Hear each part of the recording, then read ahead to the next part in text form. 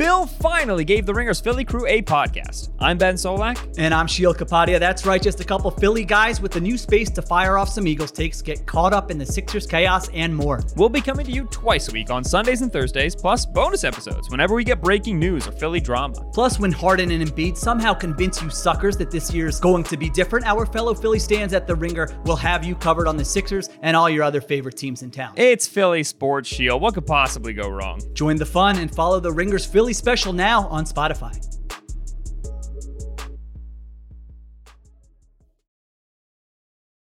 This episode is brought to you by Empower. You got money questions like, can I retire early? What are my best savings options? Can I afford to pay for my kids' education? Luckily, Empower has all the answers.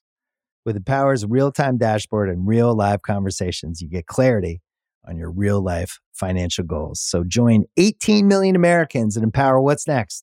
Start today at empower.com. Tap the banner or visit this episode's page to learn more.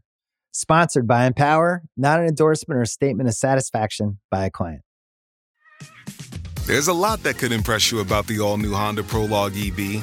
True, it's got class-leading passenger space and clean, thoughtful design and intuitive technology. But what really sets the Prologue apart from the competition is that it's more than an EV. It's a Honda. Honda, the power of dreams. Visit honda.com/prologue to learn more.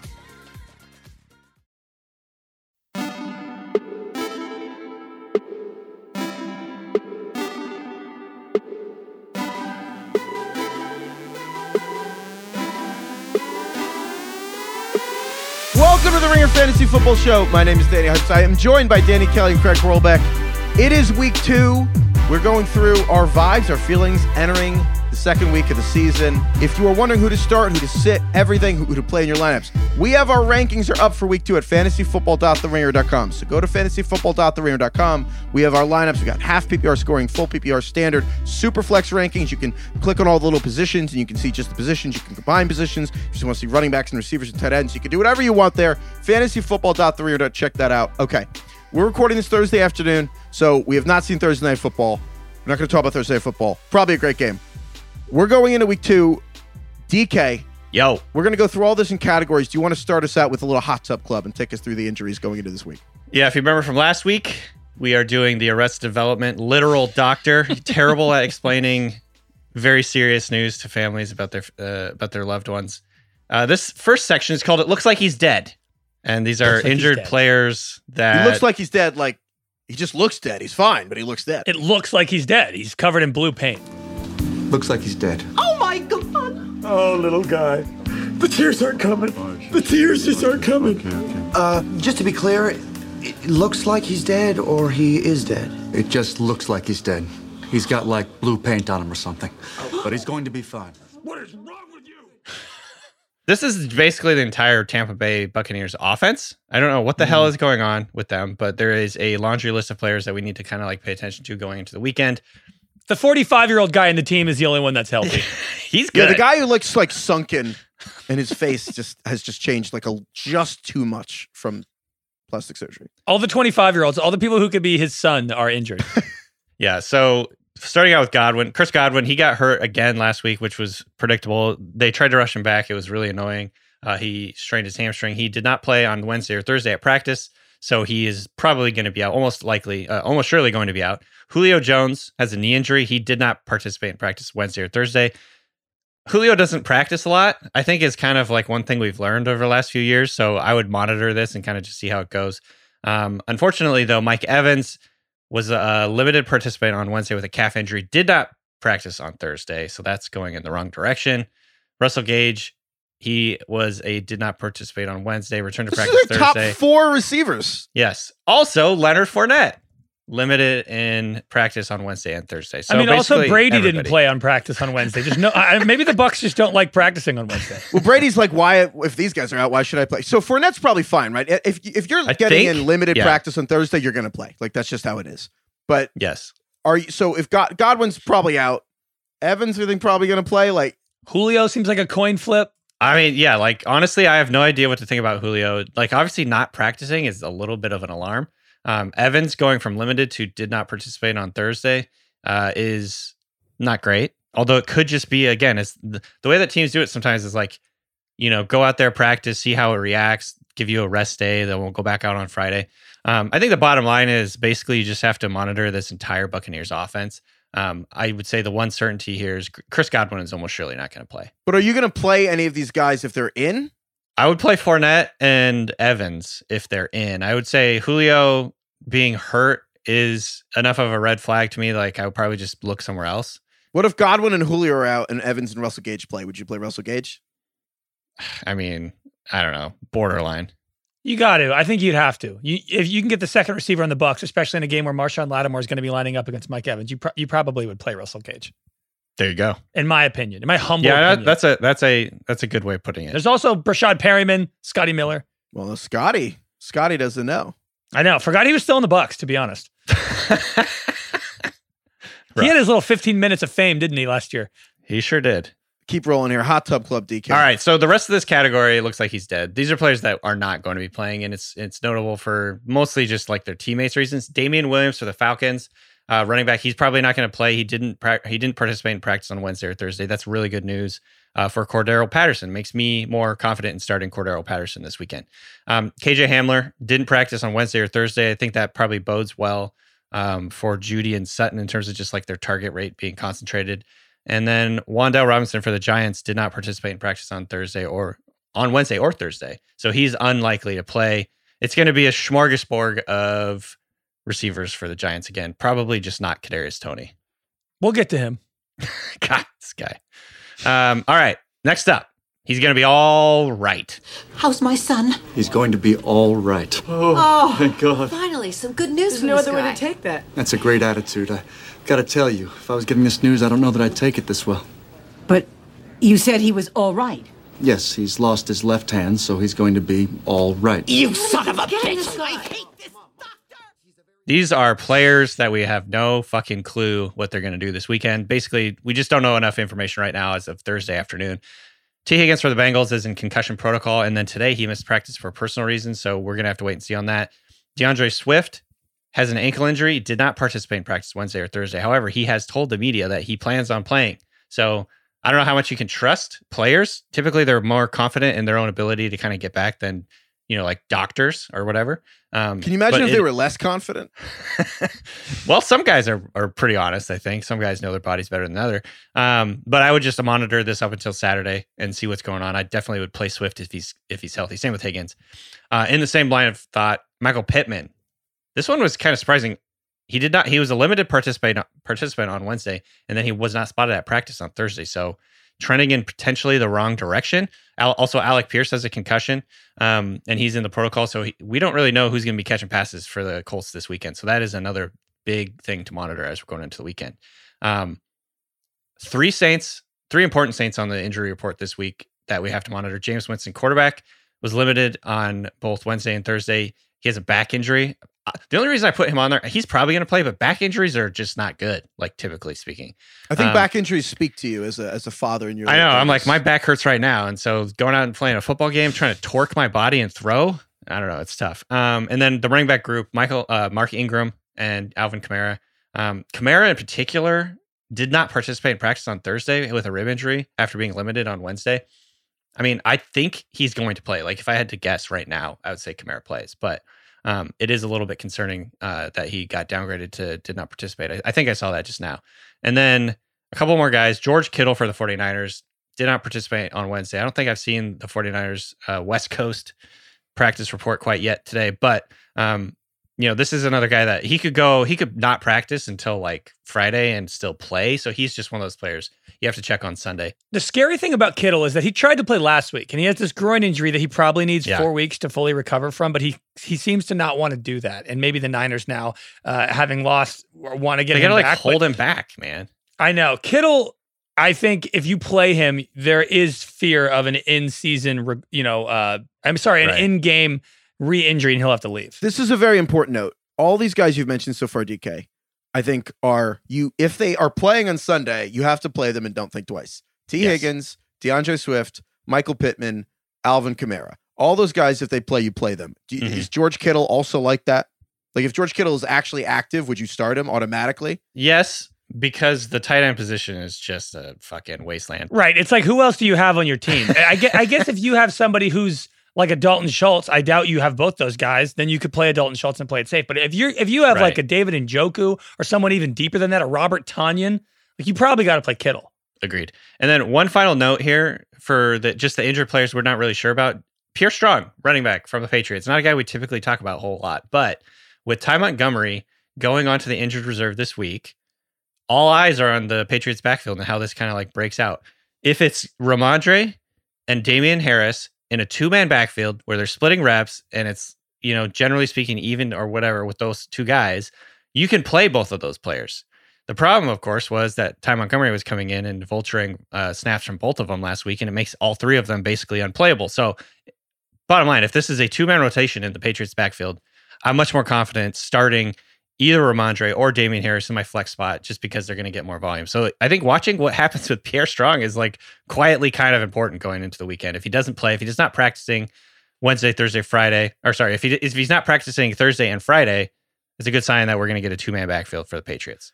And I would say Pierre Strong is more important for Ramondre Stevenson managers than Damian Harris. Damian Harris seems to have first and second down lockdown, but it's the third down role that Ty Montgomery operated. I think he played all but one third down, Ty Montgomery. So that seems to be what Ramondre Stevenson would do if Pierre Strong didn't play. So I would say Pierre Strong doesn't play, Ramondre gets a bigger tick up than Harris. Yeah, agreed.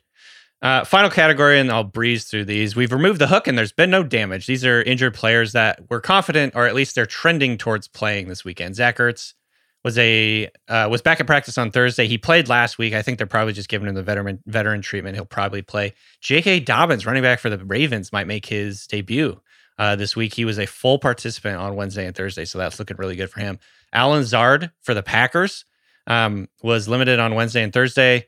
That's looking good for him playing. It sounds like he's going to play and might get a good amount of volume in this passing game after some of the comments that you heard from Aaron Rodgers this week about some of these young receivers. The frustration is starting to bubble up a little bit, I think, for Rodgers. So he's going to get his guy back.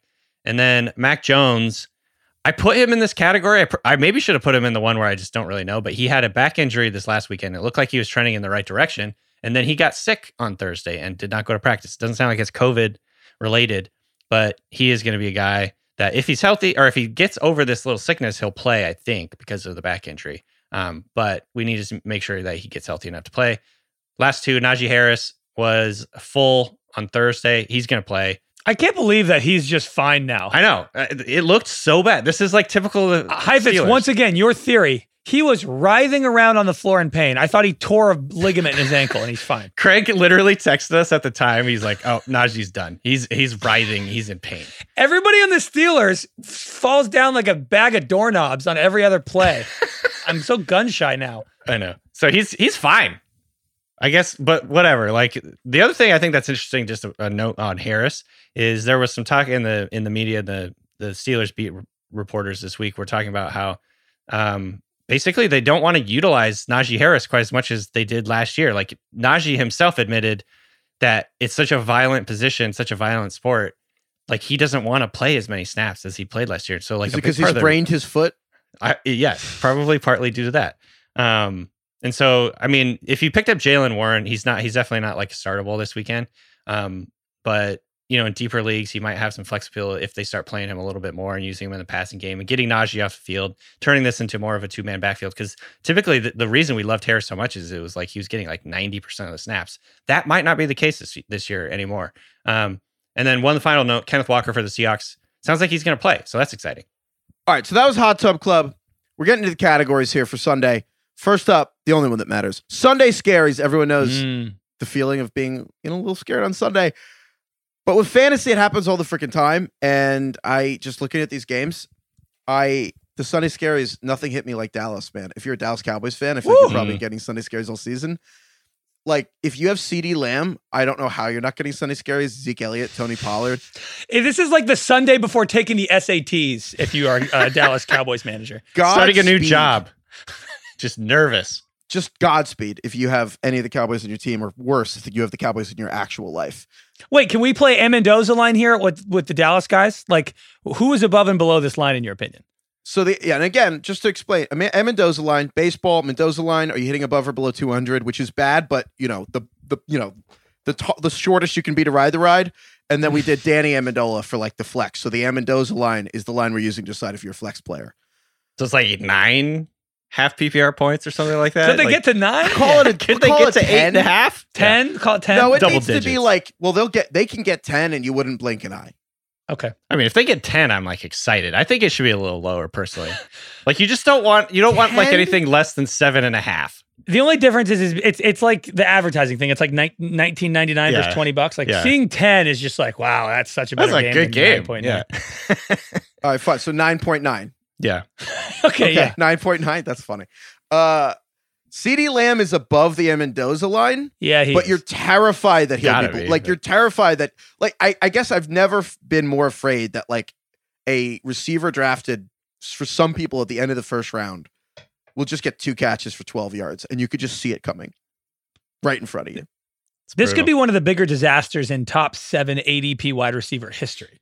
Let's let it play out. Let's let it play out a little. But you're right. God, it sucks. Is this not the power hour? Is this not overreaction power hour? Oh, that was okay.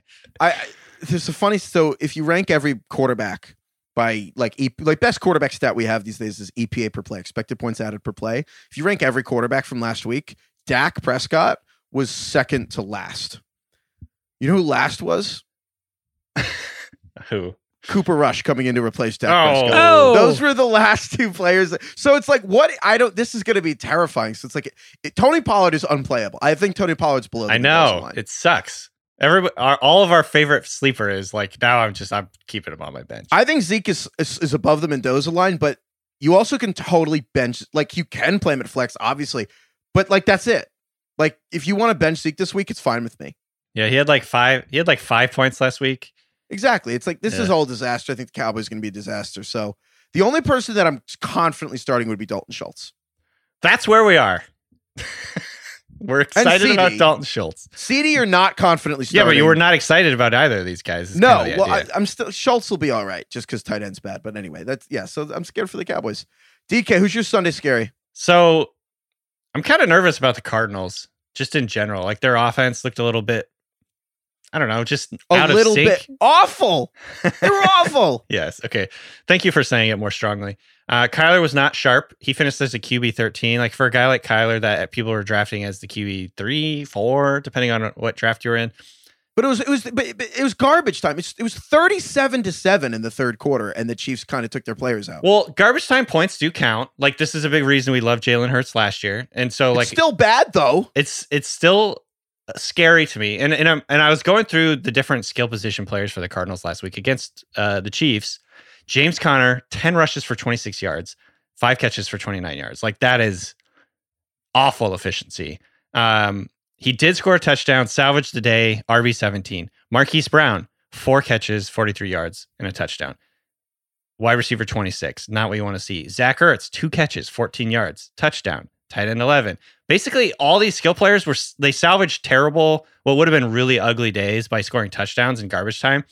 James Conner's touchdown came early in the game, so I guess that doesn't really count. But the pass catchers in this offense, like, I don't know, the volume wasn't there, what you want to see, the explosiveness wasn't there, and they salvaged them with touchdowns, but that doesn't feel super repeatable. So I'm just kind of worried going into this week. These are players that I was pretty psyched about coming into the year, and now I'm nervous about them. It's kind of the same deal with CeeDee Lamb too. I'm like, they're in the same vein. I'm like, I'm no longer excited about these guys.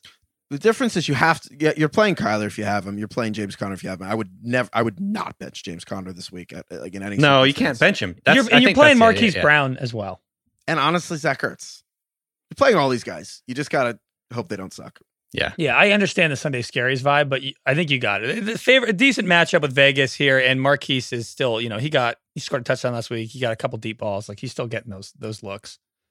I just hope Kyler looks sharper. That's all. My Sunday scary is the Pittsburgh Steelers.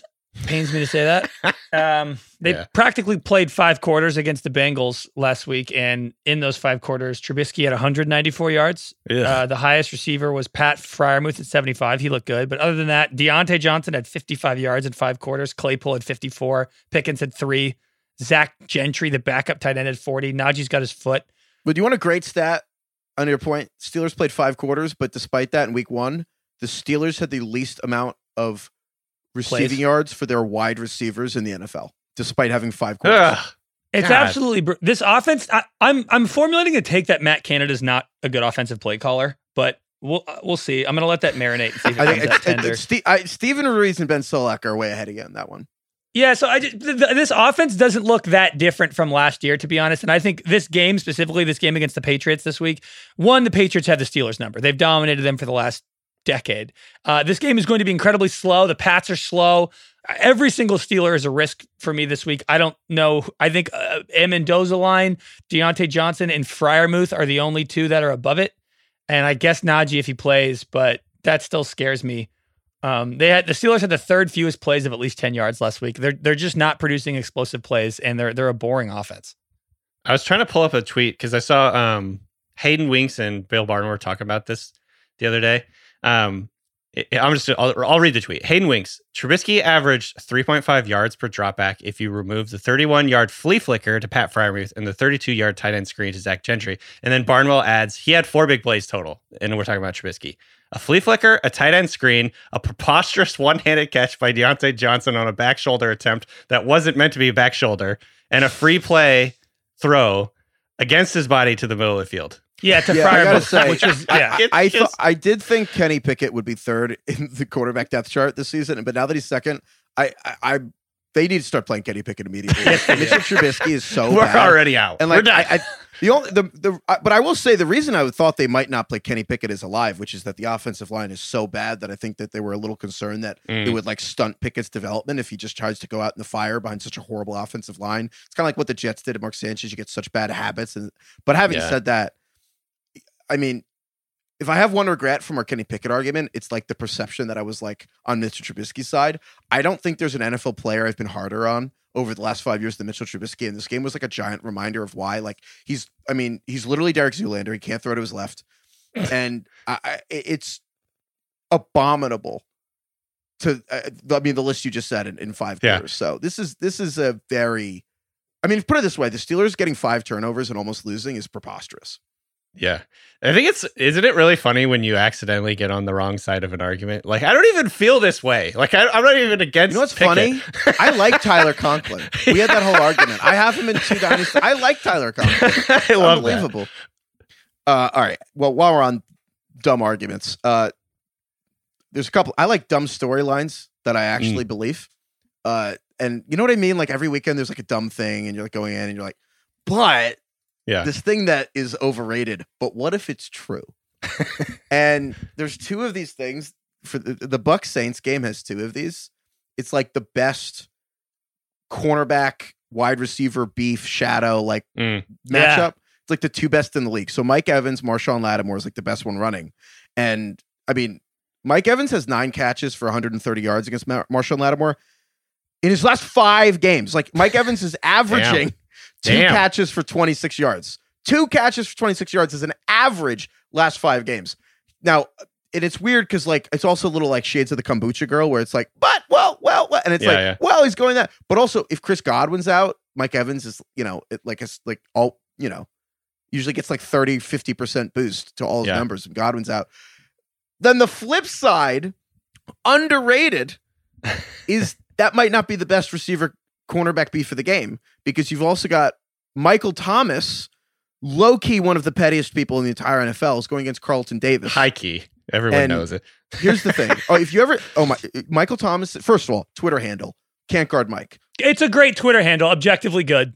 It is the best Twitter handle, can't guard Mike. 2, I realized if you just followed Michael Thomas's Twitter when The Last Dance was airing in the pandemic, he just like thinks he's Michael Jordan, straight up.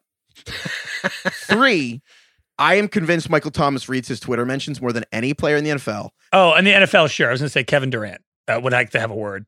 Oh, well, no one can compete with Kevin Durant. I'm saying Michael Thomas, I bet if an NFL player had a burner, I would bet it would be Michael Thomas. Like if you put a gun in my head. Ooh, we should find it. Ooh, this is a fun idea. I'm not saying he has one. I'm saying if a prominent player had one, like a guy who's been an all-pro had one, I bet it would be Michael Thomas. Yeah, but isn't he already he's in people's hats already? Like he's already answering people with his own account. The only reason why I don't think he has a burner is because he just uses his verified account. Like, what's the point of a burner? Because he has no shame. Yeah. Carlton Davis, who's one of the Bucs cornerbacks, and mind you, this is like a rivalry. Like the Saints have rocked the Bucs. Carlton Davis added Michael Thomas this is 18 months ago. He said, I bodied you 3 games in a row, little dude, in cover one. Goofball, space, exclamation point. And I'm a dog you little ass again next year, so you better work on them routes.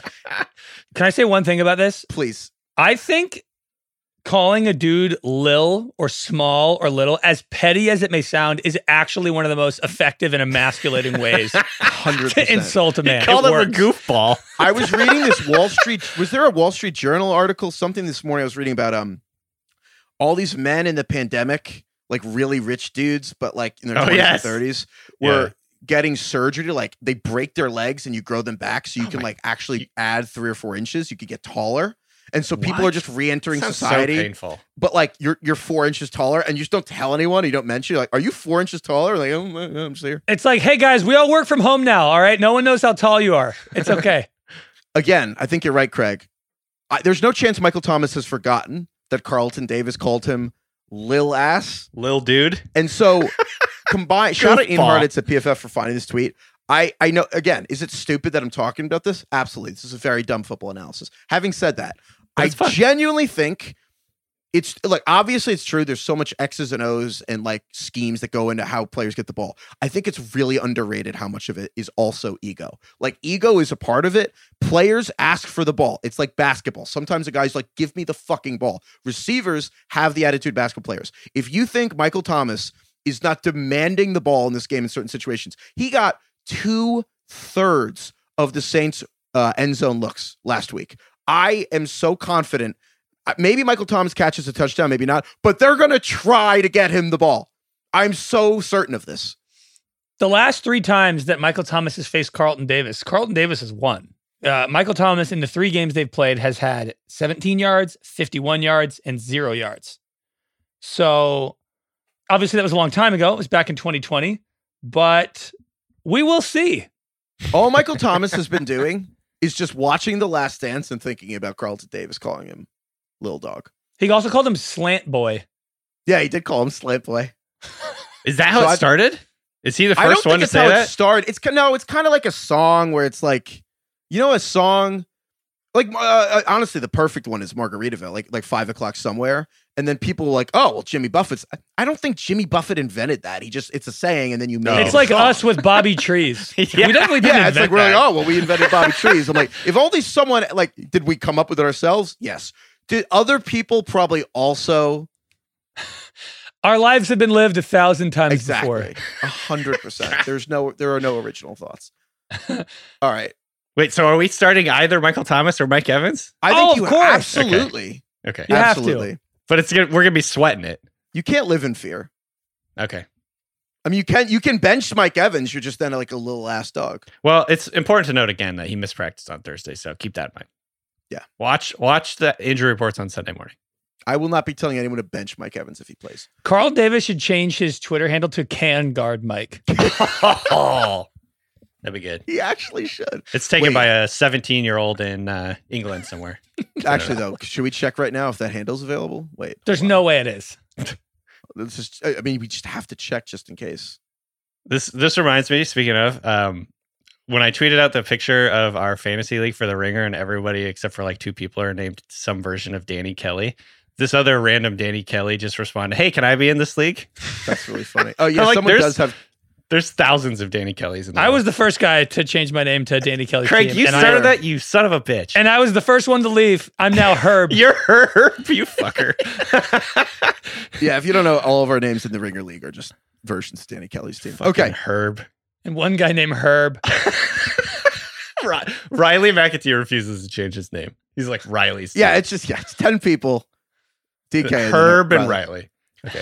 All right, we're moving on. Start the NFL week off right with a no-sweat same-game parlay every Thursday from FanDuel, America's #1 sportsbook. It doesn't matter if you're new to FanDuel or already have an account. Every Thursday night, you'll get free bets back if your NFL same-game parlay does not hit. Same-game parlays are the perfect way to combine your bets for a chance at a bigger payday. My favorite same-game parlay this week, Ravens to win the first half against the Dolphins, Ravens to win the game. Like just straight up money line. I like the Ravens money line parlay also with the Bengals. Those are different games. You can do whatever you want. That's why we love FanDuel. Build your own or choose from one of the popular same-game parlays pre-built for you in FanDuel's top-rated sportsbook app. However you want to play, you can bet the NFL every Thursday night with a no-sweat same-game parlay. Just sign up with our promo code. Use ours, Ringer Fantasy. If you don't already have an account, that's our promo code, Ringer Fantasy. Use the promo code. Use Ringer Fantasy. Get free bets back if your same-game parlay doesn't hit. Make every moment more with FanDuel, the official sports betting partner of the NFL. 21 plus in select states, 3+ legs, minimum $1 bet required. Refund issued as non-withdrawable free bets that expires 7 days after receipt. Max free bet is $5. Restrictions apply. See terms at sportsbook.fanduel.com. Gambling problem? Call 1-800-GAMBLER or visit fanduel.com/RG in Colorado, Iowa, Michigan, New Jersey, Pennsylvania, Illinois, Tennessee, or Virginia. 1-800-NEXT-STEP or text NEXT STEP to 53342 in Arizona. 1-888-789-7777 or visit ccpg.org/chat Connecticut. 1-800-9-WITH-IT in Indiana. Visit ksgamblinghelp.com in Kansas, 1-877-770-STOP in Louisiana, 1-877-8-HOPE-NY or text HOPE-NY to 467-369 in New York, 1-800-522-4700 in Wyoming, or visit www.1800gambler.net in West Virginia. Woo! Clean. Back on the horse. Did the Ringer NFL show today too, and just it's back-to-back today. It's easy money. I've started to, so I've noticed during the summer, I didn't always listen back to our shows. I've been listening back to some of our shows. Man, the ad reads are just electric, you guys. Killing it. Oh, Craig, even you're doing it sometimes when we forget to have Heifetz record them. Love it. Yeah. When Heifetz is slacking off, I'm calling, he's on the golf course at noon on a Tuesday, and I'm like, dude, we have to do ads. And he's like, that was only like 14 times. How come I never have to do ads? Because you guys know I'm just going to botch it so terribly. Botched it! You're like, we don't have time for Danny to try to read these. Oh my God. Honestly, we have the Arrested Development. The next one of the pipeline's got to be Sunny. Ooh, Sunny, yeah. There's so many cats in the wall. I gotta work in milk steak somehow to this show. Oh my God. Kittens. All right. I want to throw out there, I'm going to steal something from the rewatchables, which is, Craig, you could explain this better than me, but you know how they say like someone got market corrected? Like an actor. Can you explain that for people who don't listen to rewatchables? Sure. When one actor is rising to a certain level of fame and it seems like they are going to have a prominent career in whatever niche that they kind of represent, and then another actor comes in and usurps them and steals their limelight, steals their career, steals what they could have been. An example is Matt Damon and Kevin O'Connell. Kevin O'Connell was in the movie School Ties. He was kind of the lead actor next to Al Pacino in Son of a Woman. That was a highly coveted role. It was like, wow, Kevin O'Connell, this is going to be his time. And then Matt Damon swoops in. We got Good Will Hunting, a million other things, completely takes over the young, cute, white guy in the 90s in their 20s roles. And Kevin O'Connell, how many people know Kevin O'Connell if he walked down the street? I mean, I'm Googling him. I don't even the head coach of the Vikings. Are you sure his name is Kevin O'Connell? Oh, God, it might not be. And that's actually more funny. Kevin, Chris O'Donnell. So sorry. Oh my God. That actually proves the point though. Yes, it does. So exactly. Funny. You don't even know. I was like, this guy does not look. I was like, there's another guy. Football Vikings brain. Wait, what's his name? Chris O'Donnell. He works here. Kevin O'Connell is Vikings. Kevin O'Connor works here. Chris O'Donnell. Oh, I know who Chris O'Donnell is. Now he's just like on NCIS. It's exactly. Listen, not shaming Chris O'Donnell. NCIS is a great career, but it's not Matt Damon. The point is someone comes in and takes off and then you forget about the other person. And I'm a little worried that Hunter Renfrow is getting market corrected by Davante Adams. Now, I know that this isn't exactly it because Davante Adams is always better than Hunter Renfrow. Well, and also they don't occupy the same like role in their on their team. They're different in like what their expectations were. I thought of I want to tweak this, which is instead of a market, it's just like a market acquisition. It's like, remember when Apple released the iPhone and then just rendered the BlackBerry obsolete? Yeah. It's like BlackBerry. Dude, it's like, I had a BlackBerry back in the day. iPhone had a camera and it's like Kodak that's just ours now. And I'm like they just absorbed the entirety of the market. And I'm like, that's Davante Adams and Hunter Renfrow. I'm a little worried that Hunter Renfrow just was absorbed into like the black, like the black hole that Davante Adams created. Like you still see people with like a physical camera. Like, people who have a camera, like Hunter Renfrow, like you'll know people who have Hunter Renfrow. But I'm a little worried that Davante got 17 targets last week. Yeah. I mean, couldn't you say the same thing for Darren Waller? Darren Waller, he used to be the guy getting 17 targets on the Raiders. Yeah, but Waller still had a pretty good game. Yeah, but Waller's capable of like being very fantasy relevant without a massive workload. Like Waller, just tight end, so like tough. He's still like a really good athlete. I think that the injury he had was obviously about the contract. He's healthy. The difference is Hunter Renfrow needs a massive amount of targets and catches to be relevant. He's not a big play player. Like if he's not getting a lot of targets and especially stuffed in the red zone, he's not worth it. And here's the thing. If he's ever going to have a good week, it should be this week. Like the Cardinals, if the Raiders play the Cardinals this week, I think it's the highest over under the week. Steven Ruiz last week writing about the Chiefs and the Cardinals had a really good point that the Cardinals, for some reason, just played so much base defense. Like they put Isaiah Simmons in the slot. He's like a linebacker safety hybrid. He was like, will be slot corner. Did not go well. And so if Hunter Renfrow can't win as a slot receiver and get targets from Derek Carr this week against the Cardinals, I'm kind of worried he just won't be able to do it this week period or this year period. And that Devontae Adams will have just absorbed him. Like Devontae Adams is the iPhone and Hunter Renfrow is like BlackBerry. Do you guys know that the guy who started BlackBerry, when the iPhone was coming out, his team, like his software development team, his advisory group came to him and said, hey, we should maybe pivot to a touchscreen. And he said, no way that'll ever work. People love pressing the keys on a keyboard. Sometimes we get predictions wrong on this show, or just I'm wrong. I'm in life in general. And you know what I always come back to? What? There's, SoftBank. SoftBank. He waits for us to say what? What? Jesus. Was it rhetorical or okay? Keep going. I don't know. Yes, continue. The SoftBank manages like trillions of dollars of money, and they asked I think the founder of SoftBank what his like favorite investment was, and he was like, "Oh, I only think about the failures." And they're like, "Well, what's your biggest failure?" And he's like, "Well, Jeff Bezos offered me 40% of Amazon to take it public in 2000, and man, I think about that every day." Oh God! I was like, "Whoa, what a whiff!" That is tough. So we see Mike Davis is not so bad. It's fine. It's okay. Anyway, on another note. I just wanted to mention this because we were talking about Darren Waller. There was a cool story going around on Twitter yesterday about how Waller, when he was in rehab, he was suspended in 2017 because of off-field stuff. He went to rehab and he worked an $11 an hour job stacking produce at this place called Sprouts Farmers Market. Oh yeah, I know Sprouts. And he signed his $51 million extension with the Raiders wearing a Sprouts t-shirt. Oh wow, that is cool. Yeah, so that was cool. Anyway, we can continue now. Okay, the next award here I'm giving out, it's called the Daddy Chill Award. I don't know if you guys seen the Daddy Chill meme. No. I don't think so. Memes, we're too, the meme. It's pretty popular. Just look it up. It's kind of hard to describe. Daddy Chill. It's a bunch of people fighting, and this old man walks in and is yelling everybody to shut up, and then this one person goes up to the dad and goes, Daddy Chill. And it's great. But the point of this award is this is about teams and fantasy players that you kind of need to chill on after week one. Like, don't get your hopes up too high. I kind of think it's the Dolphins and the Ravens who happen to be playing each other this week.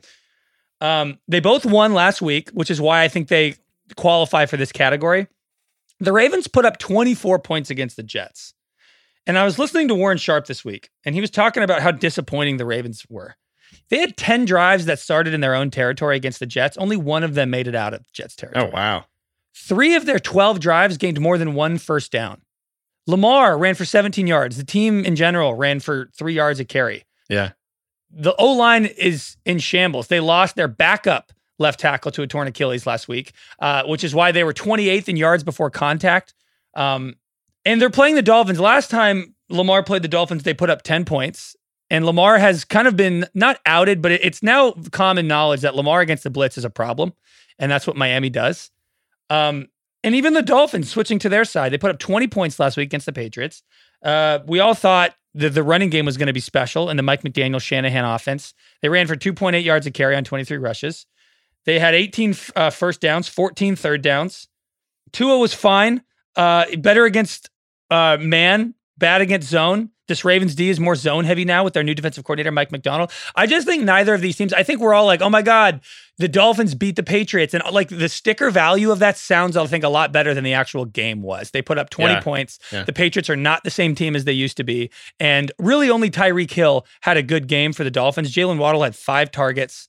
So I think we should pump the brakes on kind of both these situations right now. I wouldn't be super bullish. Yeah. I just did the Ringer NFL show with Steven Solak, and Solak was like, bet the under on the Dolphins scoring points. Oh, there you go. Because the Ravens defense is like perfectly situated to like just take everything away. Like Tua, I agree with Steven. Steven's a big believer that Tua just does not handle pressure well, and I think the Ravens are going to pressure Tua a lot. I agree. I think you're dead on, Craig. I think the Ravens are going to win. I like the Ravens money line parlay in this, but I think you're dead on that both these teams will probably come out looking. It's one of those like when two friends get in an argument and you're like, nobody won that. Yeah, everyone's a loser. Right. That's this game to me. Every political debate now has kind of like that. Nobody won that. I'm just going to abstain from this at all. Some of them are winners. All right. The next one here, I love this one. The Family Guy Mystery Box Award. I love this. Yeah, can we explain that one for a second? Yeah, Kivitz, you did a good job of it. Well, it's a scene from Family Guy where there's being offered a boat, and then the salesman's like, but instead of a boat, and he pulls out like a shoebox-sized box. He's like, you could have what's in the mystery box. And Lois is like, Peter, take the boat. And he's like, but Lois, the mystery box could be anything. It could even be a boat. Yeah, so that version is J.K. Dobbins. Speaking of the Ravens, J.K. Dobbins starting his first game this year. Well, I'm assuming he's going to be playing. I guess we shouldn't necessarily... Well, if he's not playing, I assume you're not talking... Yeah. Correct. I don't know. I'm probably not going to be starting him, honestly, if like I have him on a team just this week to see how it all goes. Craig, I think you're actually right. Like, I remember last week watching the Ravens offense, and at no point was I like, oh, this looks good. Like, they look like a good offense. Like, they had... I think Lamar had like one or two big touchdown passes. And that was it. And yeah, like that was basically all that they could muster. And like none of their skill position guys really did much. Even Mark Andrews, I think he had like 5 catches. And so like, I don't know if J.K. Dobbins is going to be like the answer to what they're looking for. There's like a world in which having an explosive element on the ground in J.K. Dobbins helps open up this offense because like they have been a foundational run game and just been cycling through a bunch of just like retread terrible like veteran running backs over last year. You remember last year, like some of the running back like rotations they had last year? Like everyone was so pissed they weren't playing Tyson Williams. Or what was his name? Tyson? Yeah, Tyson Williams. Yeah. He like had Le'Veon Bell last year. To be clear, everyone was not pissed about Tyson Williams. A very small amount of people knew that he existed. They had Devontae Freeman they were playing. God. Yeah, and of course this year they go with Kenyon Drake and Mike Davis. So on one hand, the potential boat is like Dobbins is the fix for this offense. It's like what he needs, what they need to do. And then on the other hand, he's going to rush for 2.5 yards per carry, and the offense is going to look terrible. I wouldn't play him. Like I think that the combo of what Craig's saying about the Ravens offense looking lackluster mixed with Dobbins' first game back. I mean, we've known for a while that this injury was way more complicated and that his optimism to play in week 1. He finally admitted this week that what the injury was, he tore like, I think aside from the complete tear of the ACL, he also like tore his hamstring. Like it was so many, he tore his hamstring? Yes, it was a crazy injury. This is why we've been out on Dobbins all year. I just can't play this guy in his first game back. I would so much rather his first game back and you bench him and he gets 100 yards and 2 touchdowns and you feel like an idiot. I'll live with that. If you play J.K. Dobbins and you're like, oh, he was on a snap count, 8 carries, 20 yards, but like he's back. Like I'll feel much stupider if I play him and he just doesn't even play that much than if I bench him and he does great. Because if he does great, then cool, he's back. Yeah, it's tough, man. Wow, you're right. I hadn't seen this. ACL, LCL, hamstring, and meniscus. It's a nightmare. That's everything. I am not playing him till I see him at least get the majority of the snaps in a game. I will say, I think Dobbins is a rare enough athlete and he's young enough that he could come back and be just as strong. It's just a matter of time. And I think, this is still too early to really like be confident about it. All right. Well, our next one here, we got, if you ain't first, you're last. It's Ricky Bobby. Basically boom bust guys. There's a number of players that I would put into this bucket, but I think DK Metcalf is one of them. Like there were times during the Seahawks game against the Broncos last week where I'm like, this guy he's still got it. He still looks like elite. He still looks like a player that could potentially turn out like putting up more production than people even think. And if you look at like the target shares with throughout his career, with Geno Smith, I saw this from Graham Barfield. the 4 games he's played with Geno Smith, his target share has been 23, 26, 27, 25. That's really strong. Like, that's great. That's what you're hoping for. Like 30% is elite. Anything in the 20s is pretty solid. If you're under 20, that's where it's like you're kind of dependent on touchdowns and things like that. However, here's the problem. The Seahawks are determined to not play football. They're determined to run as few fucking plays as they possibly can. After leading the NFL last year in plays, they had 954 plays, which was dead last, even worse than like all the terrible teams in the NFL. Atlanta Falcons, Houston Texans all ran more plays than them. Seahawks ran 49 plays.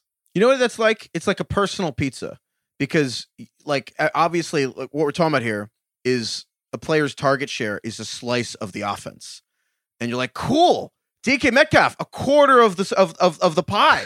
Then you look at the pie, you're like, that's not enough to eat. Exactly. Like, that's the fewest plays in the league. It's the smallest pizza out of all the 32 pizzas. 49 plays, which was dead last in week 1 among all teams. And as I tweeted this, Pat Thorman, who tracks a lot of like pace and number of plays and things, noted that it was the only one game last year did they have fewer than 49 plays. And mind you, the Seahawks had the fewest plays in the NFL last year. Yes, it's bad. Like, this sucks. This is annoying, but it's like also their strategy. Like, they just want to shorten the game, take a bunch of like basically they just want to mess up. They don't want to turn the ball over. They want to drag opposing teams down to their level and hope to win on variance, like at the end of the game. Like, literally exactly what happened against the Broncos, where the fucking Broncos missed a field goal to lose the game. Like, that's what the Seahawks want. That's how they're going to win, is by shortening the game. Basically not letting other teams just like put up a bunch of plays, because like the more plays other teams have, like in the end, like the better team is going to like come out if you play more plays in general. If you play fewer plays and like really shorten the game, don't mess up, like a bad team can in theory win. So I don't know. I just think, man, it's just tough for fantasy. I do think there's a world in which Metcalf like still has big games and things like that, but it's either gonna be like a huge game or it's gonna be like 5 points. All right, the next one we got here is the George Costanza. I love this. This was Craig's idea. I love it so much. It's like, if every instinct you have is wrong, then the opposite must be right. I want the complete opposite of tuna on toast. Chicken salad on rye, untoasted, with a side of potato salad and a cup of tea. Chicken salad with a cup of tea. So I'm giving this one to Allen Robinson this week. Yeah. Like, every ounce of my being is like, don't start Allen Robinson, you fucking idiot. Like, he had an absolute dud of a game in week 1.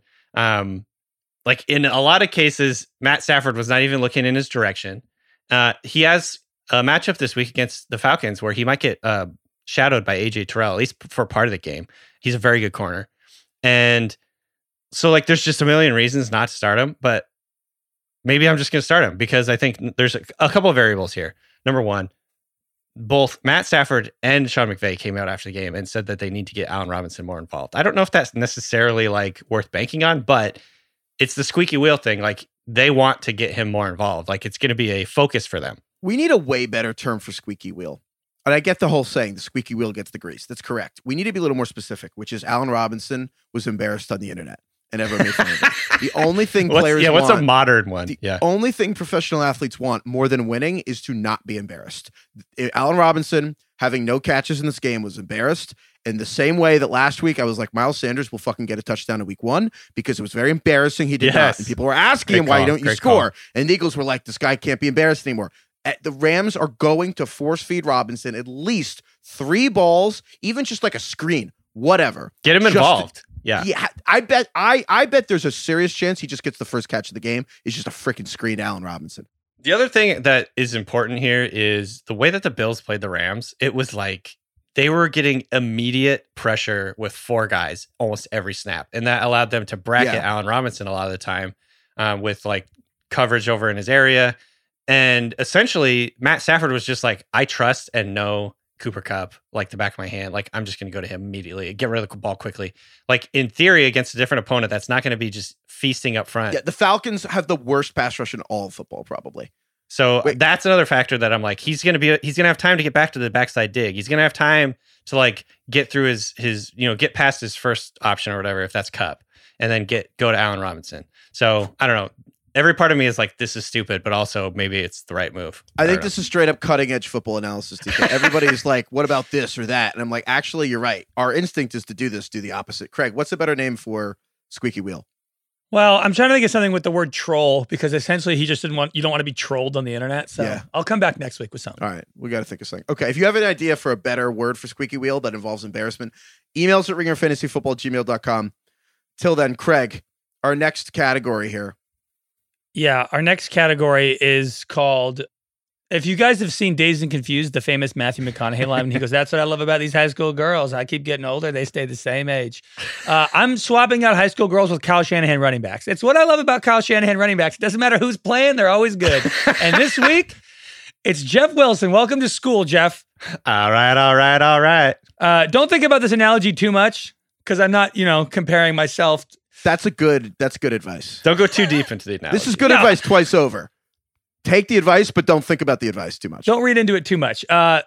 Jeff Wilson is now our prom date. Again, don't think about it too much. Don't worry about Tyrion Davis-Price and the other rookie. Don't worry about them signing Marlon Mack. Don't worry about Shanahan saying they're going to ride the hot hand. He's been saying that for 5 years. Jeff Wilson is your daddy now, and you should start him. There are very few players, other than the elite guys, that I would start over Jeff Wilson. Against the Seahawks. This could be Elijah Mitchell 2.0. From 2021. This could be the 2021 Elijah Mitchell situation this year. I love Jeff Wilson so irrationally. When you just have a guy that just he's just randomly just got you like 2 bye week fill-ins and he just got 140 yards and 3 touchdowns. Because he makes you feel smart. Yes. I love Jeff Wilson. I don't know anything about Jeff Wilson. I'm like, this He's is what junior. I do for There's 2 of them. Yes. What college did he go to? Where's he from? Where did he come? Where he just all of a sudden he was the guy that was the backup on the 49ers. Where's Tom Petty from? This is one of these situations. There's no wonder. I'll never know. We're not looking it up, and we're not answering the question. I'm just gonna hopefully hear and find out about it in the wild. Email us if you know anything about Jeff Wilson, but not by looking it up. If you only can learn about Jeff Wilson by looking it up, do not email us. But if you naturally know something about Jeff Wilson, send it to us. If you're like, he went to my college, there you go. Boom, it needs to be organic. Yeah, I agree. ringerfantasyfootball@gmail.com. This episode is brought to you by eBay Motors. eBay Motors has everything you need to maintain your vehicle and level it up to peak performance, from superchargers, roof racks, exhaust kits, LED headlights, and more. Whether you're into speed, power, or style, eBay Motors has got you covered. With over 122 million parts for your number one ride or die, you'll always find exactly what you're looking for. And with eBay Guaranteed Fit, your part is guaranteed to fit your ride every time or your money back. Because with eBay Motors, you're burning rubber, not cash. With all the parts you need at the prices you want, it's easy to turn your car into the MVP and bring home that win. Keep your ride or die alive at ebaymotors.com. Eligible items only. Exclusions apply. This episode is brought to you by Lululemon. Guys, if you're ready for a new pair of pants, try one of Lululemon's ABC pants. They're made to make you look and feel good. And there's lots of different styles to choose from. My favorite, because I walk around LA every day, I like the joggers. I'm not jogging, I'm just walking fast. But if you're working out, I would try them out. And if you want something a little sleek, maybe business-like, maybe try the ABC Slim Fit trouser. But I am a joggers guy. Once COVID happened, I was just like, I want to wear jogging pants and joggers and all kinds of soft pants as much as I possibly can, especially when I'm working out. Ultra comfortable and versatile. ABC pants are really in a league of their own. Buy a pair right now at Lululemon.com. All right. Any Danny Amendoza lines? Any surprising guys below the Amendoza line for you guys this week? I was surprised that Amari Cooper on the Browns is just outside of it for me. I was tinkering with my rankings today. So he had 6 targets last week, right? Against the Panthers, Amari Cooper. Donovan Peoples-Jones had 11. The Browns put up almost 30 points, and Amari Cooper managed 3 catches for 17 yards. The Browns ran it the most in the league last week. They had the most rushing attempts in the league, the second most rushing yards. They're playing the Jets. I think they're going to win again. I'm nervous. I was like semi into Amari Cooper this season, and before Deshaun Watson comes back, I feared that was a miss by me. And this week, you can kind of play it both ways. you can kind of talk yourself into the fact that they're playing the Jets, so they could put up a lot of points, and that's why maybe you want to play Amari Cooper. But right now, my mindset is that they're going to be up early, which just means they're going to pound the rock because they don't trust Jacoby Brissett, and Amari Cooper will once again have a mediocre day. Yeah, the Brissett thing is a huge factor. There was one play, I believe he got behind the defense and could have had the big touchdown, but Brissett overthrew him. Yeah, he did. He was getting open. That was my fear. There's a whole, you can find it on Twitter. There's like a whole video of how many times Amari Cooper was shaking defenders and getting open. Oh, man. But, I mean, they have a great offensive line and they have two of the best running backs in the league. So I'm not sure the volume is there anymore. The Browns suck. And yeah, I agree. Craig goes through the whole spiel. Craig goes through his whole spiel, all the research. He was watching the tape, and then Heifers, the Browns suck. Browns are ass. That was good. I'm just telling you. All right, let's get to some emails. Do you want me to read this, or you want to read it, Craig? I can read it. So once again, we're coming back to this dumb guy topic.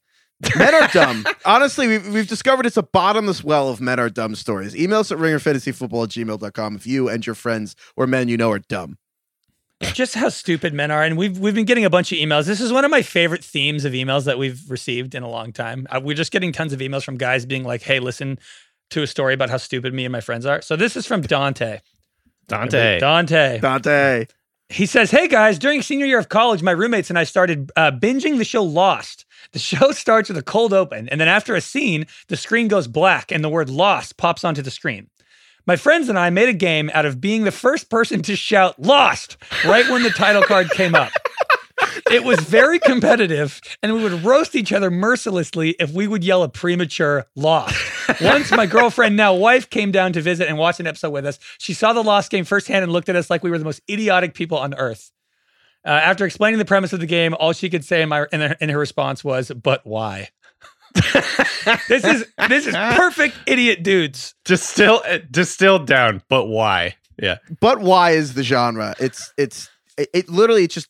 What's so great is there are so many things that people are emailing us where we could never have come up with this just trying to make it up. But as soon as they say it, I'm like, I get it.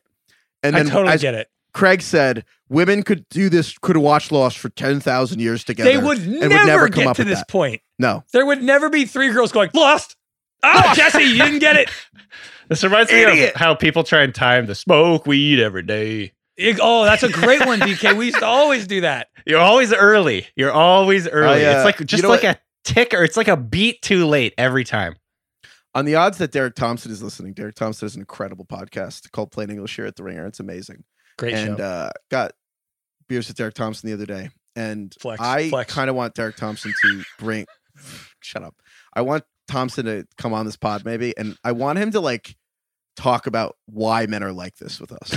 I really do. Like, why do men do these things? It's do a so plain weird. English on why men are so dumb. Why are we this way? It's not a topic worthy of Derek Thompson doing it on his show, but it's worthy enough for this show, for this podcast. So, if Derek, you want to come on for the final 10 minutes, we can talk about how stupid men are. Why are men dumb? We're so stupid. We do a full episode not even about fantasy football. It's just the four of us. He's gonna report it out. He's gonna get the foremost expert on it. I'm gonna love this. Oh my God. The men are dumb though. It almost boils down to that old truism that the best things in life are free. Men are so simple. It's not that hard to be happy. They just want to sit in a room and yell Lost at a screen. Or honestly, just give them a ball. Just give them a ball. Dude, it's a tennis ball. It's like the greatest invention in man. Oh my God. I love tennis balls. We got one of these emails and I've done this myself. I bet you guys have too. We didn't read it on the show, but some guy emailed us saying, he was emailing about this dumb guy stuff category. And he was talking about how him and his friends play a game where they all just sit around in a circle on the floor and they sit with their legs open and they just have a ball and you just toss it to the other side of the circle and you try and land the ball on somebody's nuts. And that's the whole game. There's no winners. There's only losers. You can't block it. No. You just have to take it. Yeah. And then if it hits you, then you get to throw it at somebody else. And that's it. I've played it many times. Oh, man. That's incredible. All right. Well, thank you, DK. Thank you, Craig. Thank you to anyone who's ever thrown a ball at Craig's nuts. I appreciate you. Thank you, Lauren. Thank you, the Bengals. No, that's a football team. Oh. That's like spelled Bangles. It's a band. Can I tell you guys something funny? Walk like an Egyptian. Oh. Oh, yeah. I do that. Are they a one-hit wonder? No, they got a couple of hits. All right. I think they're pretty big. Well before you were born, Craig. You don't know when I was born. How dare you? I know. Can I tell you guys something? It's funny.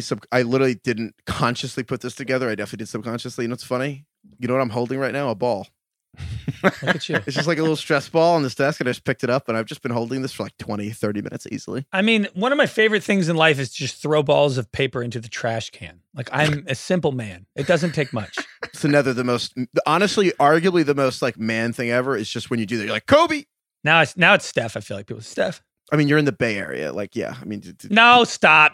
Little kids across the country, every kid shoots threes now at every 24-hour fitness because of Steph. That's a fact. I mean, yeah, the people who didn't watch Kobe play basketball, yeah.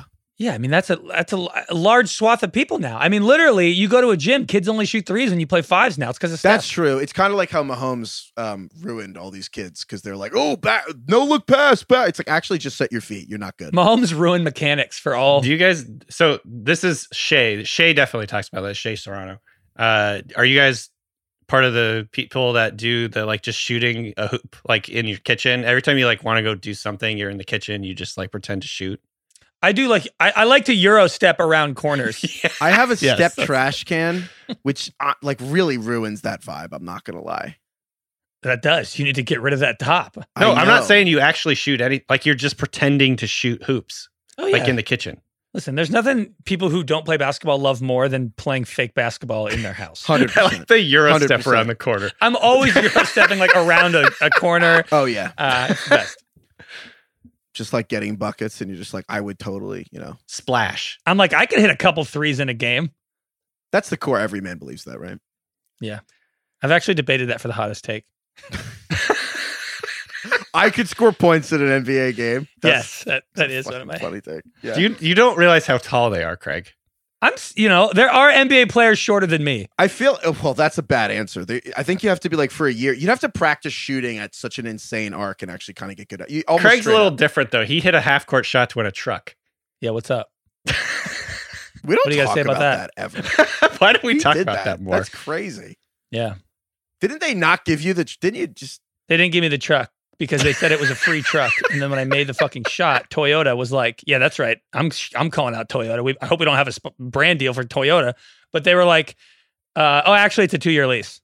And I was like, what? Fuck that. I don't need that. I'm a freshman in college. It's a walkable campus. I don't need a 2-year lease. I wanted a truck permanently. And so we ended up coming to terms at a kind of an under the table. They gave you a big check. Yeah. But you know what sucks about that is being a freshman in college, I was 18 years old or 19 years old. I didn't get that money. My mom got that money. Like I got the check and like my mom deposited it like into my bank account. And then I don't know what happened to that money. I didn't get a dime of it. It probably went towards my tuition. That's bullshit. Oh, what a tragedy. Like my cousin Vinny, right? Like paid my cousin for your Vinny, college. where it's just like, oh, the horror. College student pays off loan. I didn't go to some private liberal arts school. I went to San Diego State. Tuition was not that expensive. I could have used some of that money for some fun. In-state tuition is not that bad. 2-year lease. Well, good luck with your tundra. All right, goodbye, everyone.